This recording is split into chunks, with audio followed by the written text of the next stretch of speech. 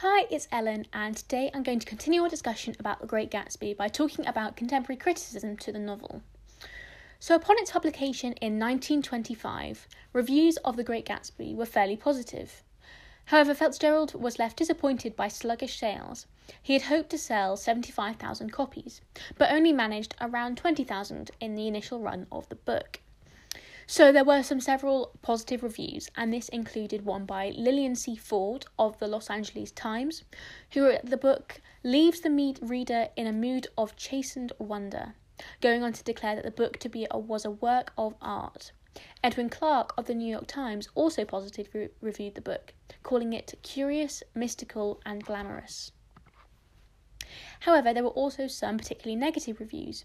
One harsh critic was Harry Eagleton of the Dallas Morning News, who commented that one finishes Great Gatsby with a feeling of regret, not for the fate of the people in the book, but for Mr. Fitzgerald.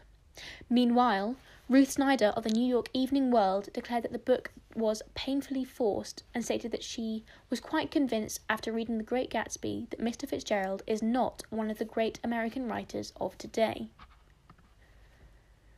History has been far kinder to The Great Gatsby than initial reviews or sales suggested, and the book had gained steadily in reputation over the years since Fitzgerald's death in 1940. Critic Lionel Trilling wrote in 1945 that the character of Gatsby could be considered to be a figure who represented America itself. In 1960, Arthur Mizner of the New York Times declared the novel to be a classic of 20th century American fiction.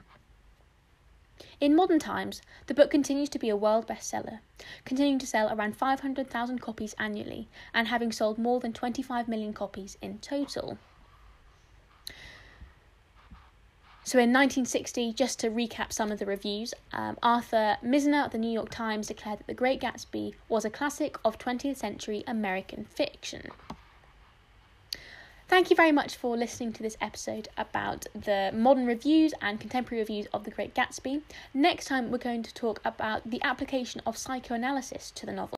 If this episode has got you in the mood for more revision, then head over to senecalearning.com where you can revise all of your A-level subjects absolutely free. And if you're on Apple Podcasts or Anchor, then you will find a link in the bio. But if not, just type in senecalearning.com and you'll find us.